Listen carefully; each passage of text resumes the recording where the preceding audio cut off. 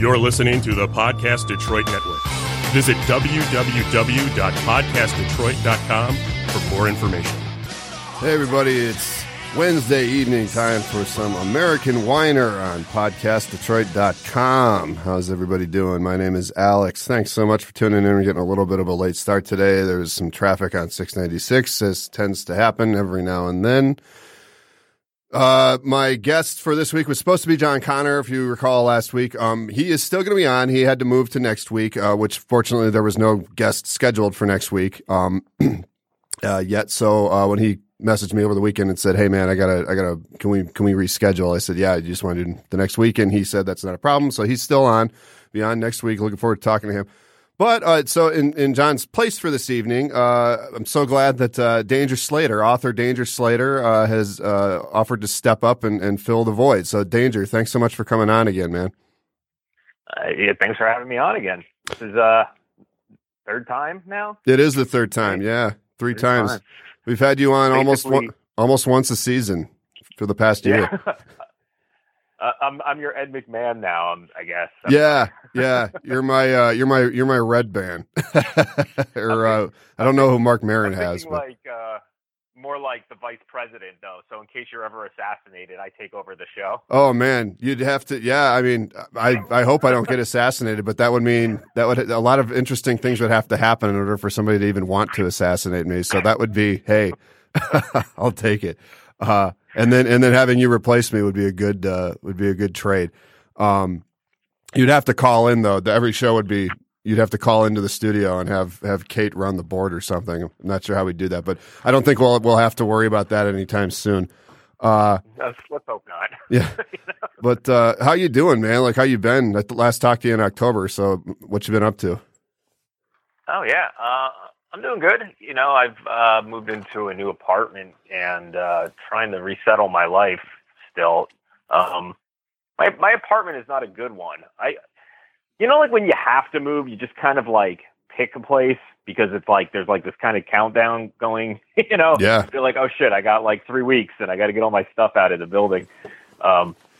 So I kind of chose wrong, I believe. So I never really felt quite settled here. I think my place actually might be haunted. No shit. Yeah, I've heard a lot of like weird stuff around here. There's tell us, man. Like, what have you heard? Let's hear it. Now you got to go into this now. Well, I heard a lot of footsteps. Like, it's a 1-story apartment, right? It's 4 apartments in a building. You know. A quadruplex, I guess it would be called. Uh-huh. And so we're the last apartment on the left at the end of a dead end street. And, so the first night or two here, like all I just hear was just footsteps all over this apartment. I think I might've figured out what that was from though, because it might be just the floorboards creaking from like an apartment to the right of mine, I guess. Mm-hmm.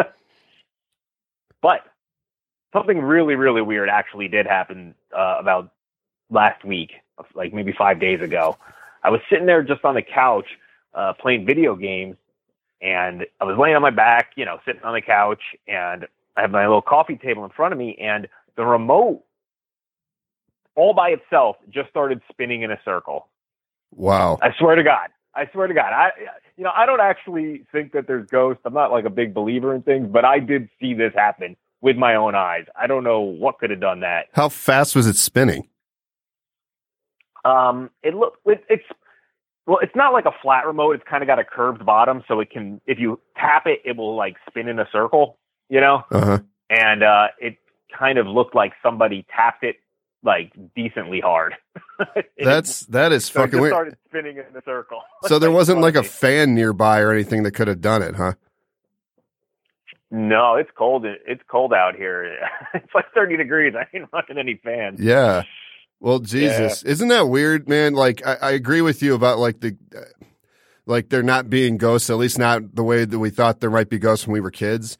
But like, it's so funny that if those are ghosts, they sure pick some kind of boring ass ways to fuck with humans. You know, I'm going to just spin this guy's remote.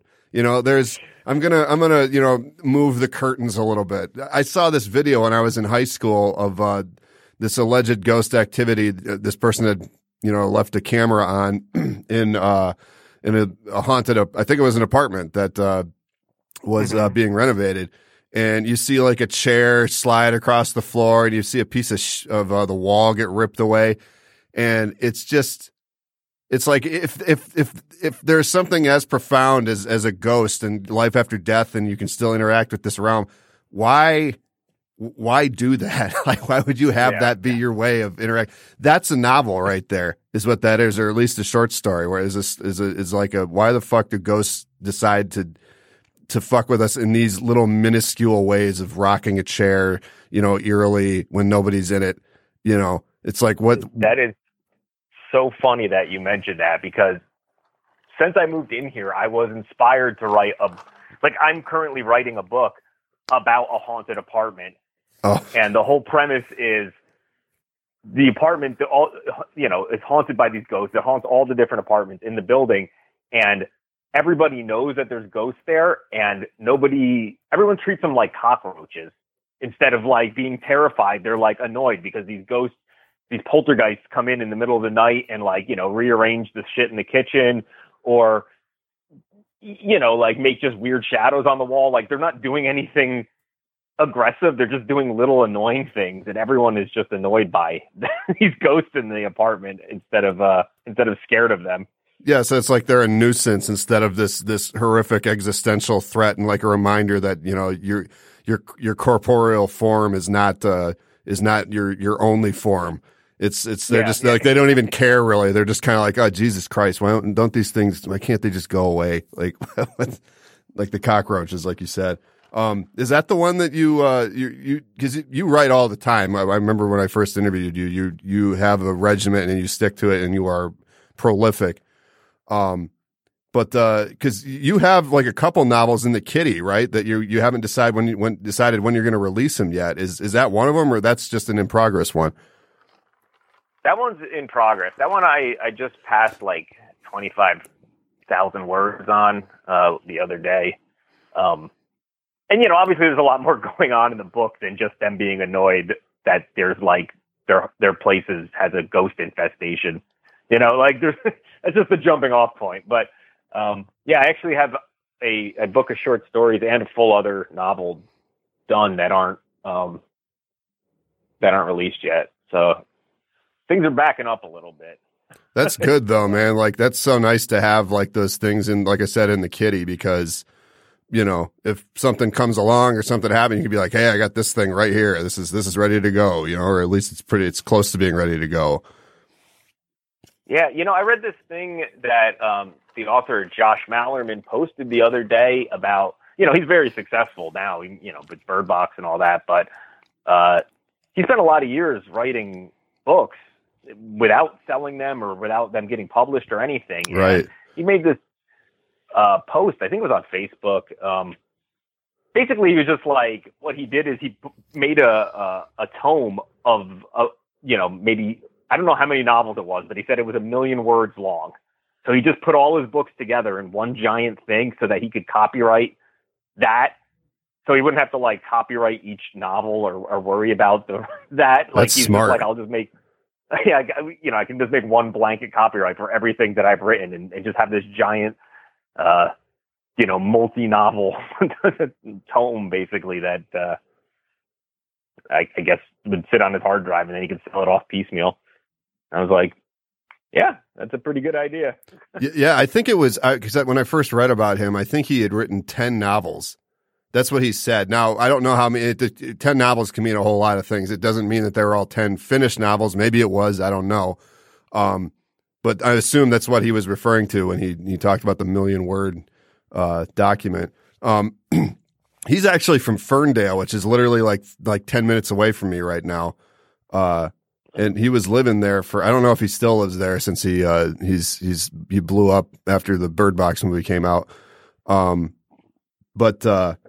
But yeah, I've actually never read anything he's done. I'm familiar with him. I know who he is and have been for a while. Even before the Netflix movie came out, I'd heard of Bird Box, but I just hadn't gotten around to reading it. Cause that was published, I want to say in like 2013, 2014, somewhere in there. And the book is supposed to be really good, like because without the burden of visual, interpretation. The whole point of the book is they have these blindfolds on, and it's a hell of a lot easier to do that when you don't have to actually show the people with the blindfolds on. You can just do it from their perspective.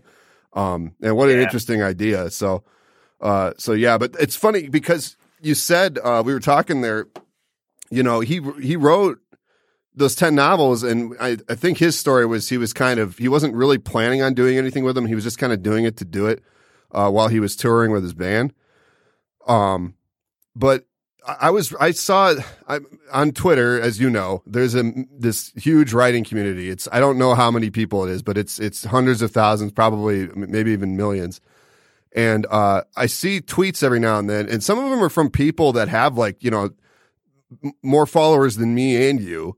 They're well into tens of thousands of followers, sometimes more, and they're complaining about they're like, nobody reads my shit. Like, they'll actually say that. They're like, what's the point of this if nobody's going to read my stuff? And I can completely sympathize with feeling like nobody cares about your work, but it just seems shitty to me to complain about that. It's like I remember seeing an interview with Ray Bradbury right when YouTube came out. It was like it was the first interview with him I ever saw that was posted on YouTube. Mm-hmm. And he was talking about how, he said, you should be doing this to do it. I can't remember exactly what he said, but he was like, you should be doing this and loving life and having fun and learning. And if that's not enough for you, then you need to get out of writing, because you need to go do something else, because it's not gonna, you have to like doing it because you like doing it. And if you happen to get an audience, and if you're persistent with it, you probably will if you're good and you continue to improve. But yeah. It's basically a lottery, and it's just like with music too. It's a right place, right time type thing, and it's pressure and time. Those are the factors, and sometimes you can go your whole damn life and be prolific and continue and still never be Stephen King, because it's a fucking lottery to get to that level. It really is. There's a bunch of factors they're totally arbitrary. You don't have any control over them. So I thought on the Stephen King level, or Bradbury, or basically anyone before the advent of the internet has the machine behind them, the entire publishing industry machine. Right. And now anyone can be a writer and be a published writer, and it's really great because there's this democratization of art, and there's so much more diverse and interesting stories being told and voices, but it's a lot of noise at the same time for the average person to try and cut through, to figure out. Not only there's so much to get someone. It takes so much effort to get someone to read you, because you have to somehow convince them that your stuff is worth their time against all this other noise, and then you have to write really good stuff to prove it. Yeah, you do get them, So it's tough. Yeah, you got to backing it up. It's like, for me, like I was talking to you, I've read 2 of your novels now, just about, and I legitimately enjoyed them. But even I would love to read more just people that haven't been published traditionally, or just like people on the writing community on Twitter. Sometimes I'll follow people's blogs or go to their Medium pages or their Wattpads or whatever. And even if I want to find somebody that I really like, I enjoy reading. I want to find something that it's not hard to read. I want to sit and read it and burn through it as fast as I can, because it's so entertaining. It's hard to get good enough to be able to have that effect on someone. At least for me. And I've got one novel on Amazon now. I just finished putting my other one on Wattpad last week. And the third one's getting written right now, and I've also got short stories and other stuff that's out there. And I've gotten some views, but it's not. If I spent all my time worrying about the fact that how hard it is to build an audience, I wouldn't do anything. I wouldn't want to do it. It would suck all the fun out of it. So you have to get your joy out of the fact that you are constructing these stories and enjoying it. And completing these puzzles, basically, is sort of what it is for me. Like the second novel that I just posted, I worked on that I wrote it for It took me 4 years to write, and I was working on it every day. Even if I wasn't actively writing, I was working on something with the plot, or I was taking notes or thinking about it. And I started developing it. I had the idea for it in 2012 before I'd written anything. So that was an accomplishment for me, even though it's sitting on Wattpad now, and nobody's read it, and I'm not worried about it. It's just sort of like, I did that. It's there. And if somebody wants to read it in the future, it's not going anywhere. So that's that to me, that seems like the healthy attitude. And that's the other thing. Like, if I posted on Twitter saying, like, oh, this sucks, I can't, nobody pays attention to me. It's just such a shitty thing to say to me. Like, especially, it's like, you're not the only one who feels that way. Like, everybody wishes they got more attention for the work that they put in. And what's really irritating is when people get attention for it, because it's like what they're really asking for. I can understand, again, I sympathize with the frustration, but it's like today, what set this whole thing off is this tweet that I saw. It was this girl, this female author, and she was complaining about it. And then some dude came in and was like, most artists died penniless, and tried to give her some perspective on it. And she was like saying, like, oh, is that supposed to make me feel better? And I assume this person is a guy. It was one of those, like, it was a genderless profile. It didn't specify, but they were like, well, I'm just blunt. And then she went on this tirade about, like, well, if you're just blunt, then maybe you should, you should change the way that you talk to people and stuff. And I'm just thinking, like, you don't really all you want is attention. And I'm, again, like, I can understand that. We're human. We thrive on attention, but it's such a childish way of going about it. And now that I've said that, I'll probably bitch about something, like next month, I'll probably have a post like that. But, yeah, man. It's weird because, like, who's gonna, especially on Twitter, where you're saying, like, even like you were saying, a lot of the followers that you do get are part of this larger writing community. And, writers are readers. So it's not like these people don't read books and might not be interested in it, but they're also other artists too. And everyone's kind of in the same boat. So, like, she's just complaining to other people that are all feel exactly the same way she does and aren't doing that. So it's not going to convince anybody to buy anything from her. I don't if that's what her intention is. Exactly. Like, That's the thing. You're absolutely right. It's not going to change anything. If you really want to change something, then continue to write and get better, and then maybe it'll happen sometime down the line. But it is a long fucking game. Josh Mallerman, we mentioned him again. He wrote Bird Box in like 2008. So and it didn't get published for a good 6 years, and he had just continued grinding it out, I wrote my first novel in 2015, and I didn't publish it till last year, and it was self-published, and I don't have an agent or anything. I have sort of an audience, but I mean, it's nothing that I can make a living off of. It takes a long fucking time. You kind of have to strategize and sort of plan your career as to, like, okay, I'm going to do this, and I'm going to do this, I'm going to do this. Maybe this far in, I'll think about, seeing what the traditional publishing route looks like at that point, and then I'll make a decision based on what's happening in the industry at that time. But that's, another couple of years away. So I'm just going to wait. And in the meantime, I need to be doing this. I need to be doing this. I need to be staying up on this. And it's, like I said, it's a long game. And if you don't enjoy the act of putting the words down and going in and looking at a blank page and filling it with a bunch of shit that you then sort of rearrange until it's not shit. Then you're going to get bored with it pretty damn quickly. Well, I think first of all, you should treat writing, for all writers out there, not just famous people or people who are just starting or, struggling and bitching on Twitter about it. You got to treat it like a hobby, first of all, because that's what it is. Like, anyone who no one is like standing behind someone with a gun to their head going, write a great novel. Like, nobody cares. There's an infinite number of great novels in the world. If you were to sit down right now, you could have good stuff to read for the rest of your life without anything new ever coming out, Mm-hmm. right? So there's more than any person needs already. So nobody's going to make you do that. So you shouldn't act like, you know, something's owed to you or anything. It's not, first of all, it's just a hobby. And if you keep at it and you start getting some attention and people start reading you, a more realistic goal, and the kind of the way I try and treat my writing is it's a part-time job. Like Mm-hmm. it's not a full-time job. And don't think having a big breakthrough novel, I mean, it's not out of the question, but it's not something that I think is going to potentially happen.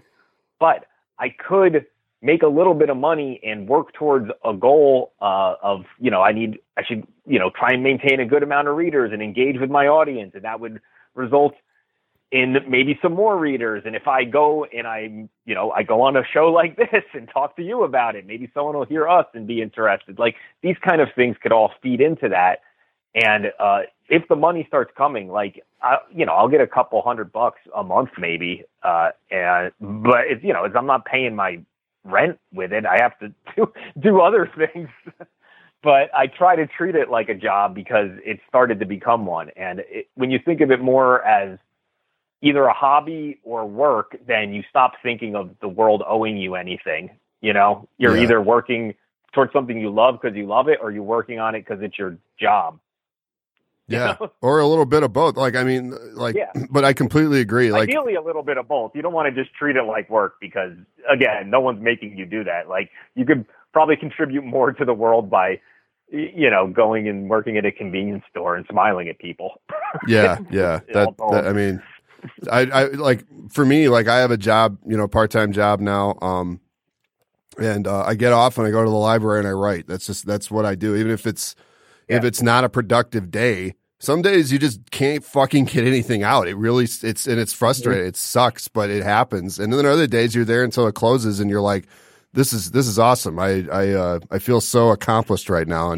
And, you know, yeah, it's a nice dopamine rush when that happens. But yeah, it really is. Anything else, if you focus on anything else, you're going to lose your interest in it over time.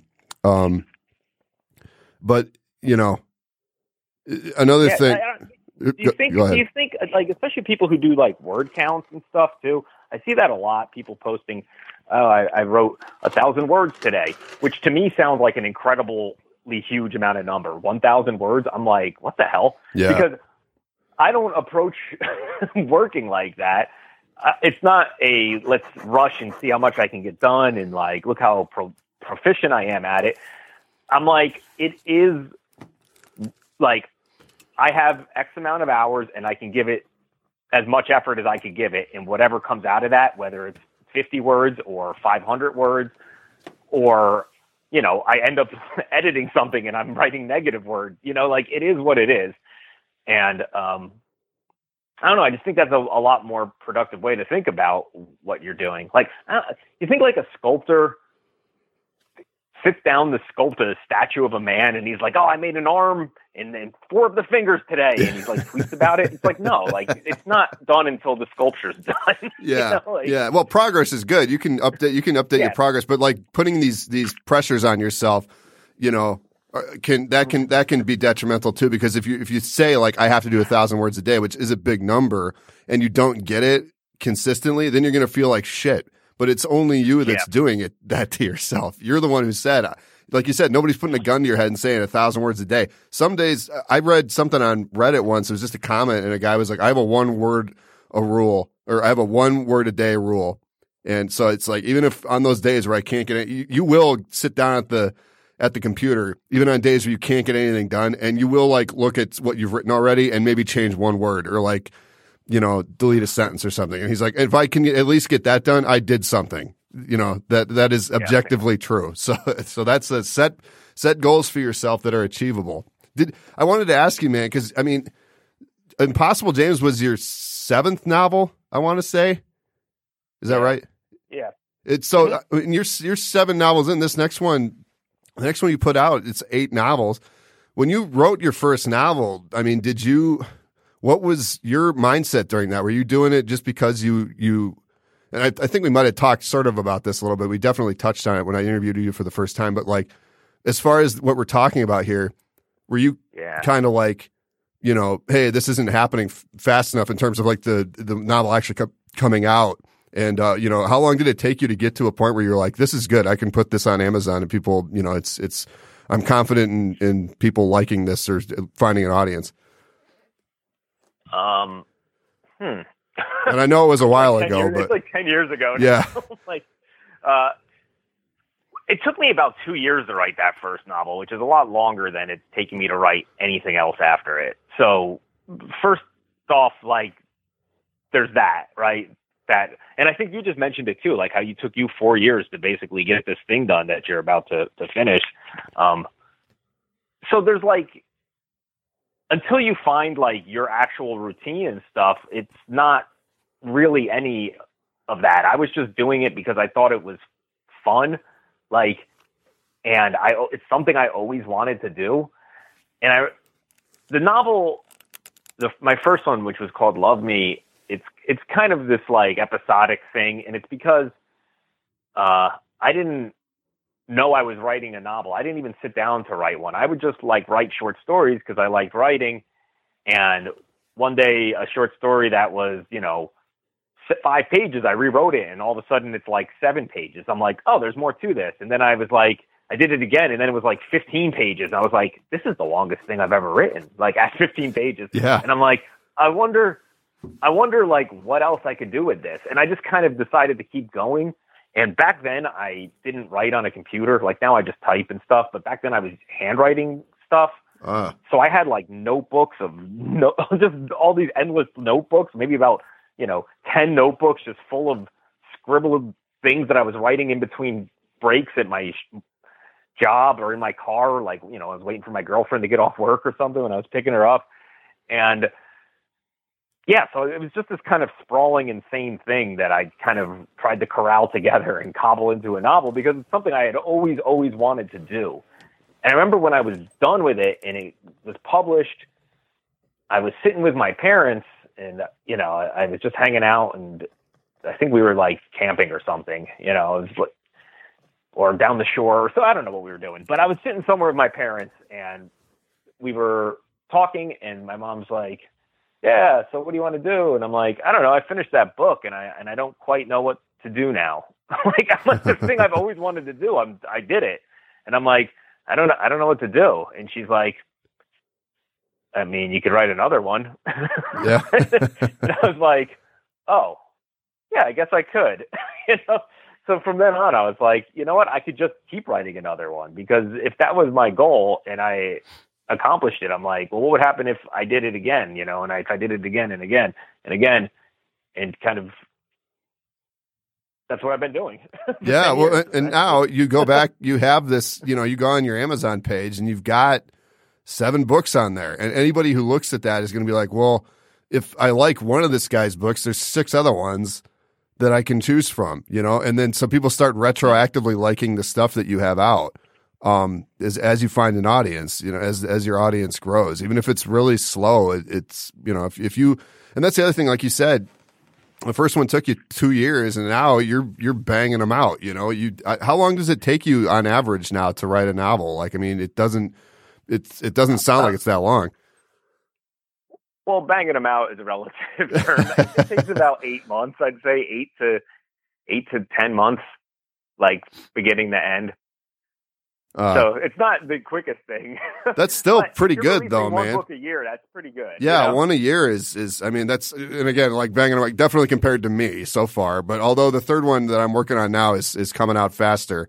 I think I was kind of, after that second one just took so fucking long, I was like, I'm never doing it that way again. Like it's just gonna, I'm gonna have to come up with a different process here. But like my first one, I usually outline is the way that I do most of my work, and I'll just take notes on something for years as an idea I have and just add to it.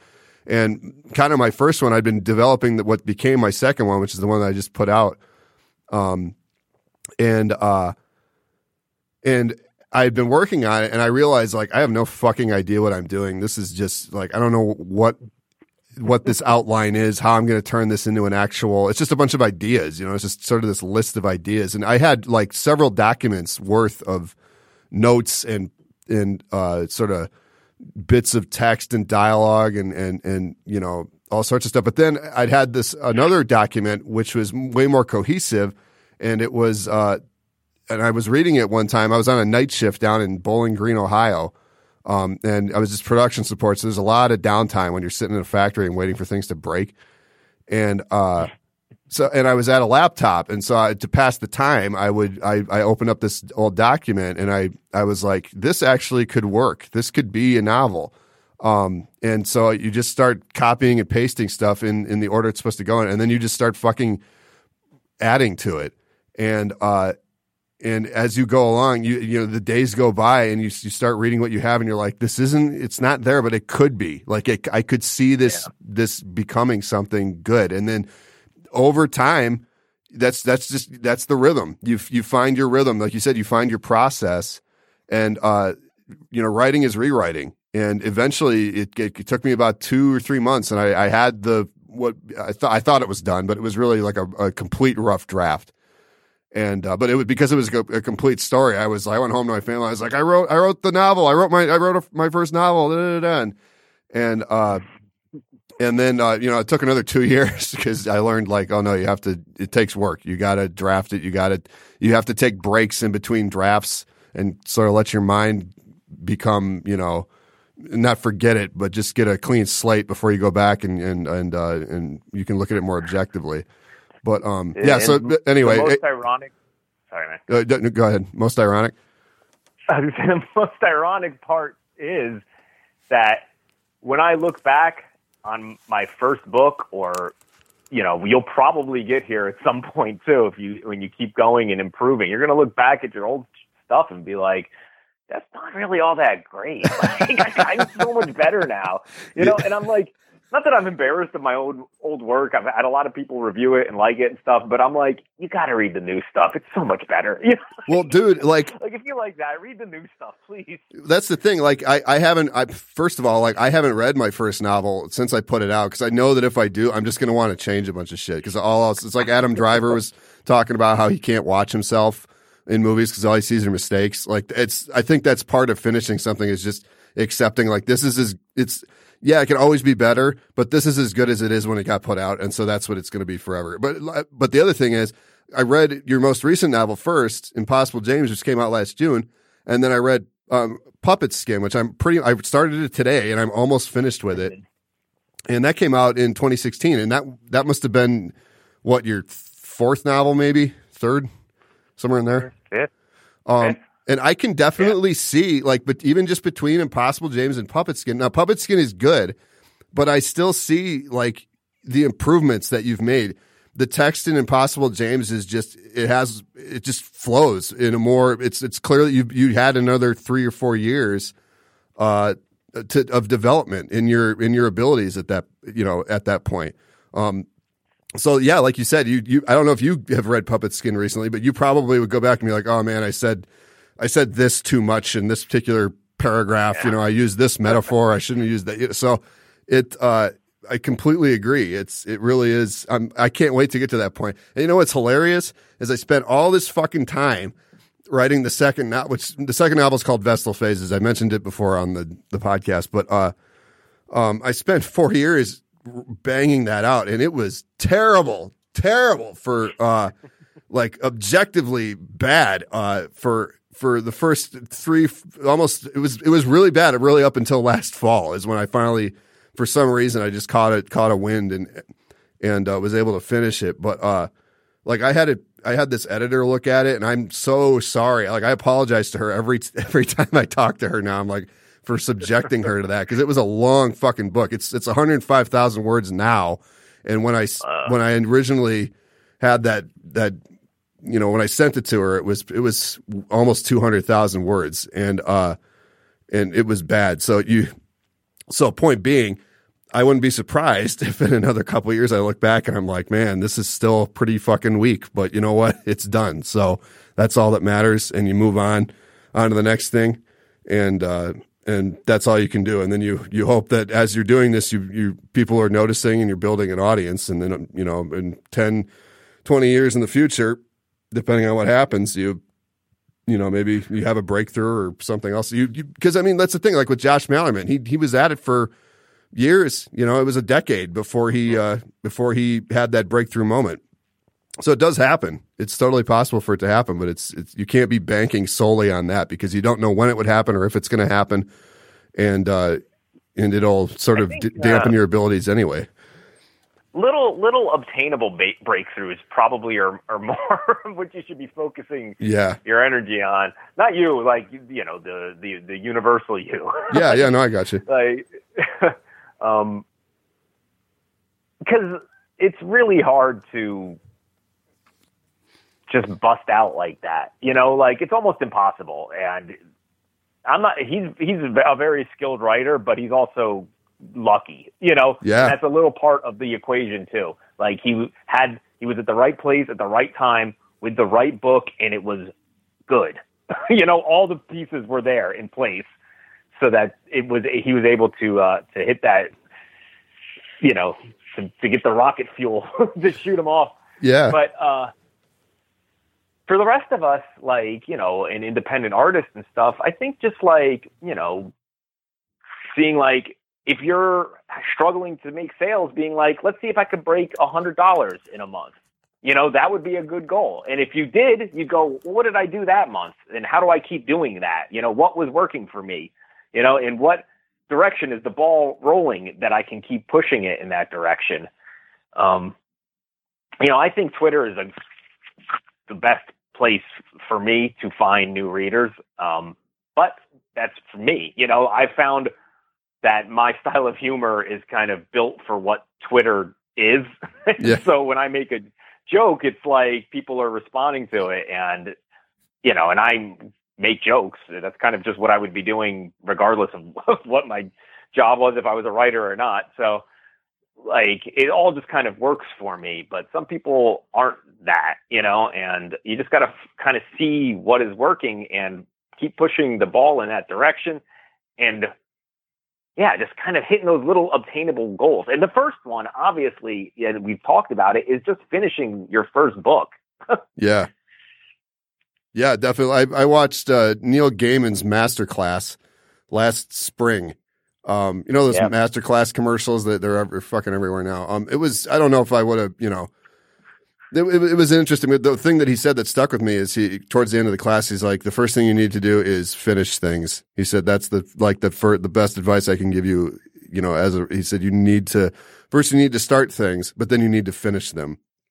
And, and like you said, just have different little sort of variations on the one word goal. Just have obtainable goals that you shoot for. On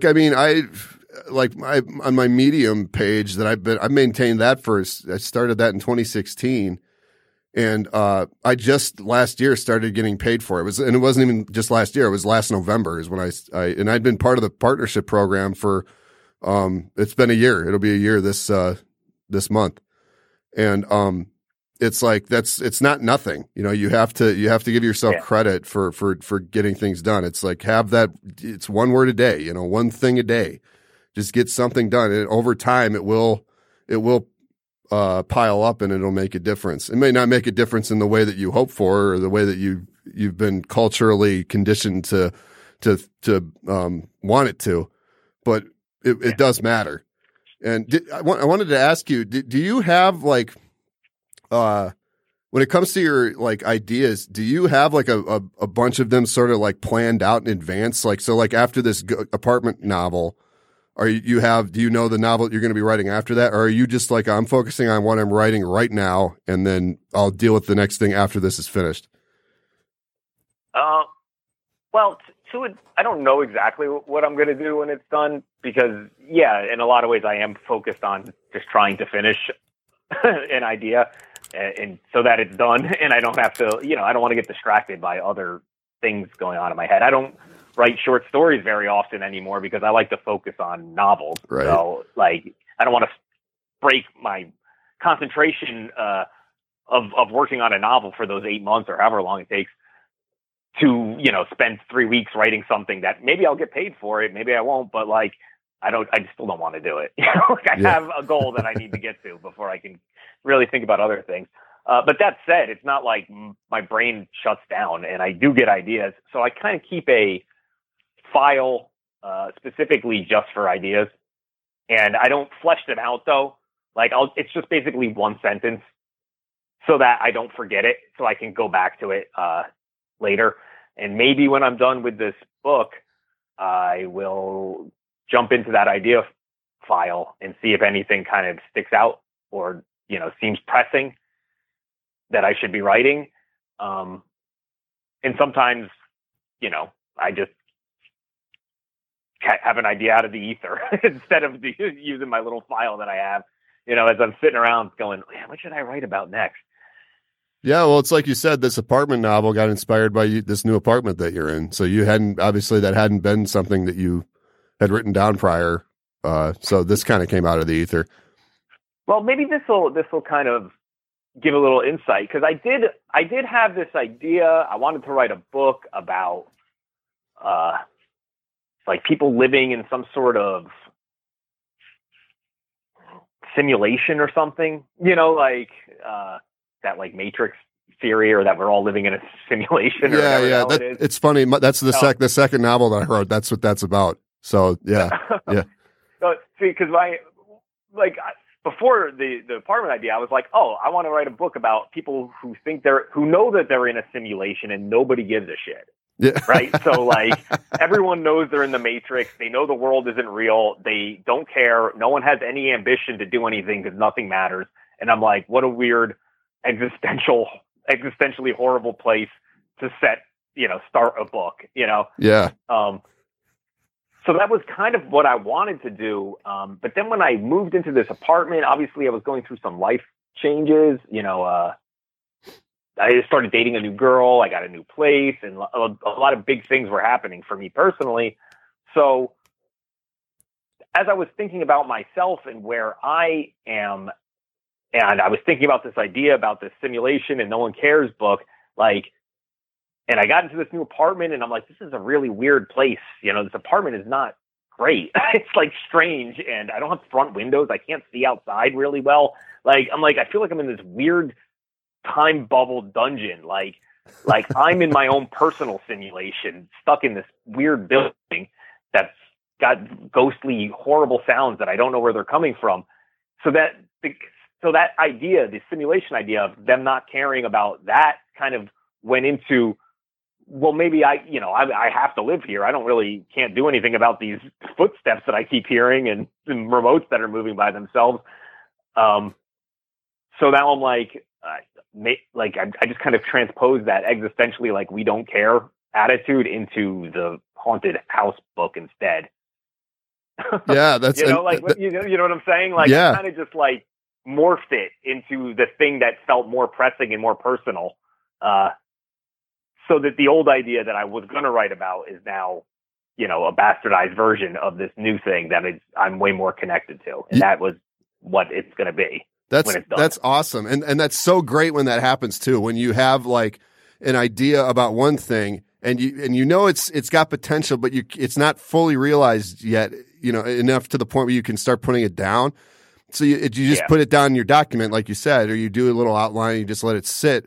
And then sometime later, something else happens and it's also good, but you're not really sure how, and then you combine them and it's a whole. And it actually works, and then you have enough to get started. That's the best that is just like a gift from the universe to me. It's I love when that happens. I have a short story that I haven't started working on it yet, but I know it's outlined.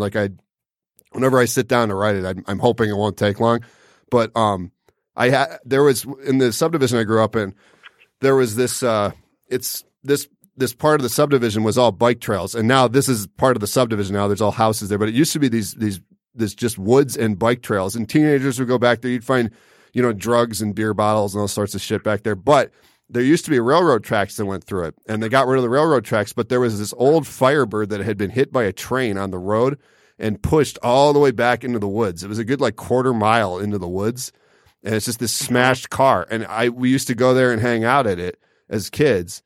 and it was just this really, it's right next to this river, and it's this really eerie place. And I always wanted to do something with it, but that's not enough. That's just a setting. There's nothing. It's like, what the hell is happening there? So, but then I was watching this thing that R.L. Stine, the guy who wrote Goosebumps, he did this video for Funny or Die, where he was talking about ideas that he had that weren't picked up by Scholastic. And he's just listing off all these titles, and a lot of them are really absurd. I can't remember, and of course I can't remember any of the jokes now, but there was one title that he was like, and they really didn't like this one, Ghost Meth.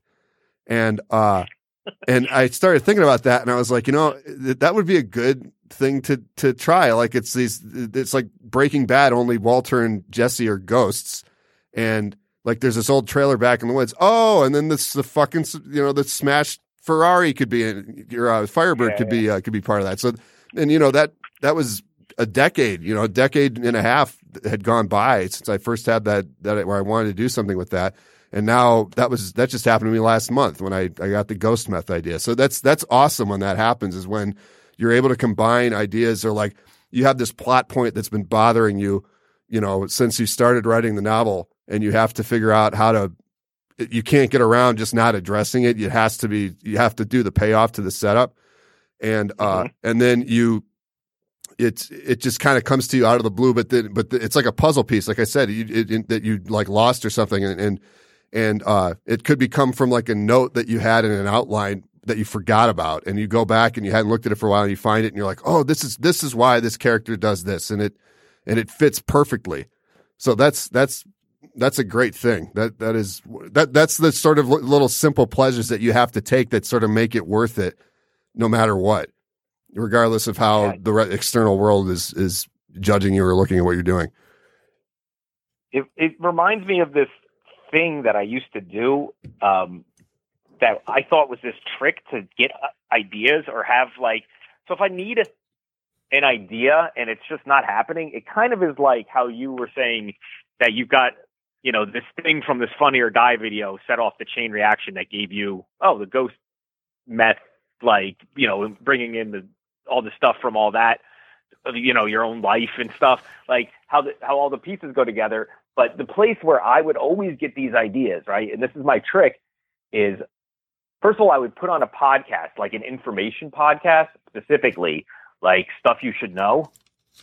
So not something that's necessarily funny, or it could be funny, just something that is going to stimulate my brain in a way that, like, when you listen to two people talk, especially on a podcast, like, you start in your head having responses to them. Yeah. Because you're kind of contextualizing what they're saying and thinking about your own life. And you're like, oh, well, that guy's right about this. He's not right about that. Oh, that's interesting. That reminds me of this thing. So it's kind of setting off all these ways of thinking, and listening to that while walking on a treadmill for an hour because you're doing a very repetitive, boring thing, like, it just kind of laser focuses my mind into just like ideas just start happening. Yeah, you create the conditions for your mind to start generating ideas. I remember Johnny Cash in an interview once said, he's like, if you tell me to sit down and write a song, I probably won't be able to. But if you told me to take a walk, there's a good chance that I'll come back and write a song. So that sounds like what you were just describing there. You just kind of clear your mind. Something about walking, I think, or doing something very repetitive physically while being mentally stimulated is kind of like the key to kind of zapping some ideas into the soup, right, whatever, right, into the primordial soup. The metaphor doesn't really make any sense. But. Yeah, no, I'm like picturing like a petri dish, like you let the mold grow in the petri dish, and then lightning strikes it, and then something jumps out. But yeah, man, I got to ask you, this apartment though, this haunted apartment, it sounds like you don't like it. I mean, how long are you going to stay in this thing? Is it a year lease? I mean, are you going to try and get out of there, or what's your plan? Well, our lease was only a 6-month lease, so we're on a monthly lease. There's a whole other side to this. Like, there was a lot of broken things in this apartment, and there's like rats, and there's a homeless problem, and there's like all this crap going on. I live in a city, so it kind of comes with the territory, but it was actually really bad here. So much so that the landlord was like, he's like, if you guys need to leave, I'm not going to hold you to the lease. He's like, obviously this place wasn't up to be able to be rented when you moved in. So we've had to go through him and fix a lot of things. So me and my girlfriend, who I live with, we're talking about maybe moving in April when it gets a little warmer. But at the same time, I want to take, instead of, forcing myself to move on some sort of deadline, because we are not on a lease. We're monthly at this point, so we can take our time and find the right place instead of just picking a random place. Yeah. Good, man. Well, I hope that works out. And that's good that your landlord is not a dick about that. At least he's empathetic when it comes to, it's a bad situation when even the landlord is like, yeah, if you guys have to take off, I won't. I understand. He's really interesting. He's empathetic, but he will not come here if the place is on fire. Like, he's like a very remote landlord, doesn't want to deal with this at all. Huh. Like, so when there's a problem, like, the way to solve it, at least with him, is to come at him with a solution. So that, because he's going to be like, I don't know what to do, So if I'm like, oh, there's rats in the bushes, here's a pest control place that's pretty cheap nearby. If you call that, I can call them and arrange all this, if you just want to, pay for it because it's your property. And he'll be like, cool, that's great. Huh. He's that kind of guy. Did he inherit this or something? Like, why doesn't he care?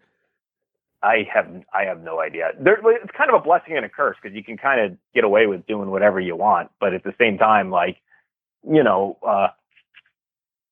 our sink started leaking, I was like, look, I'm buying all the pieces to fix it. Like, you need to reimburse me. And he's like, sure. Good. Yeah. Cause there's people hell, I live in a big apartment complex. I actually just signed, I'm going to be there for another year now. I signed my lease today. But even those people are like, they're not bad. I'm not knocking them. I wouldn't have stayed. This would be my 4th year there. I wouldn't stay if it wasn't good. But if I have an issue or something, maintenance is they can be kind of hard to get a hold of, probably because they've got, I don't know how many apartments in this complex. It's a huge complex.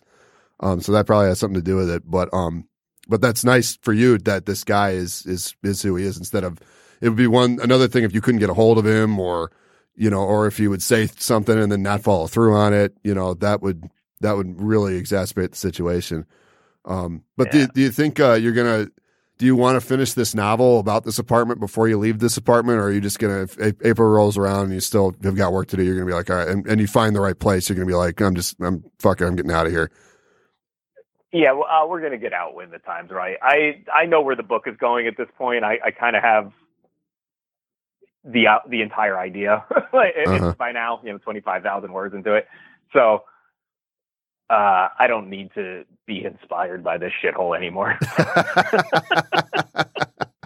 That's good. That's the setting for and this shows us again just how long it's been. I was living in an apartment that night shift that I wrote my first novel on. I was living in a corporate apartment, and that became the basis for the main character of my second novel. It was his apartment, or his residency is what it's called in the simulation. And I was like, as I was leaving it, because I was only there for 6 months, because obviously it's not a job. The job's going to end. And when I left, I was like, oh man, I took pictures of fucking every room in that place from multiple angles, so I wouldn't forget. Oh, here's where the bed was, and here's what the nightstand looks like, and here's the mirror, and here's the bathroom. Mm-hmm. And looking back now, I don't think I've even looked at those pictures. So yeah, there you go. It was, you don't need to be inspired by the shithole for longer than, you only need it for a little bit. But yeah, man. So dude, that hour flew fucking by, man. We're already at the top. It's past the hour, but we started about 10 minutes after the hour. So we're already fucking wrapping it up here, man. I know you sent me that list of things we might talk about. I don't think we even touched really on our No, but that's what I wanted, man. I wanted just to sit and talk, and we ended up talking about writing, which is fucking awesome. So, I will ask you though, and we could just do this really quick. What are you reading right now? What are you in the middle of? I just finished a book by Bentley Little like 2 days ago called The Town. Bentley Little, yeah. Bentley Little is awesome. Like I feel like he's having like I'm seeing his name pop up more and more, and I think it's like people are really kind of just getting into it because he does. I don't know if you've read any of him or know of him well. I have, yeah. Paperback horror, yeah. Yeah, he does a lot of kind of traditionally horror books, but they also get very weird. So he takes kind of like extreme horror and, you know, a traditional horror plot where it's like family moves into a new place, weird things start happening, you know, like, but he infuses all this bizarro, strange plot points and things that you never see coming. And it always goes way further than I expect it to go. Like the third acts in his books are always wild. And I'm like, when I read him, I'm like, that is a guy who knows how to write a crowd pleasing book. Mm-hmm. Like he knows who his audience is and he's just giving them exactly what they want because I'm his audience, you know, and I'm getting exactly what I want out of it. And I'm like, so when I read him, I'm like inspired in a way because my writing is a little kind of, you know, all over the place and crazy and stuff. And I'm like, I need to crack that guy's code, like in my own version of it though, you know, like, cause he's just got this way of storytelling that is just grabs me. Like I'll read a 400-page book in like a week. Yeah. I have a couple of his books. I remember reading, his short story collection, which is called The Collection. And some of the ideas in that, like there's a story about the founding fathers and how they were like it's basically like an Illuminati type thing where there's Satanists that sacrifice children or virgins or something. But there was, and there was one story, and I'm 90% sure it was him. It might have been Rick Haudola, but there's one where it's about this on this one particular highway. There's this James Dean movie where he throws a crowbar over the guardrail. And in this story, it turns out that some women have went down to that part of the highway, found the crowbar, and there's like this little shed, and they mounted the crowbar on this, in like this block of cement. And now like women will go in there and like lose their virginity to the crowbar that James Dean touched.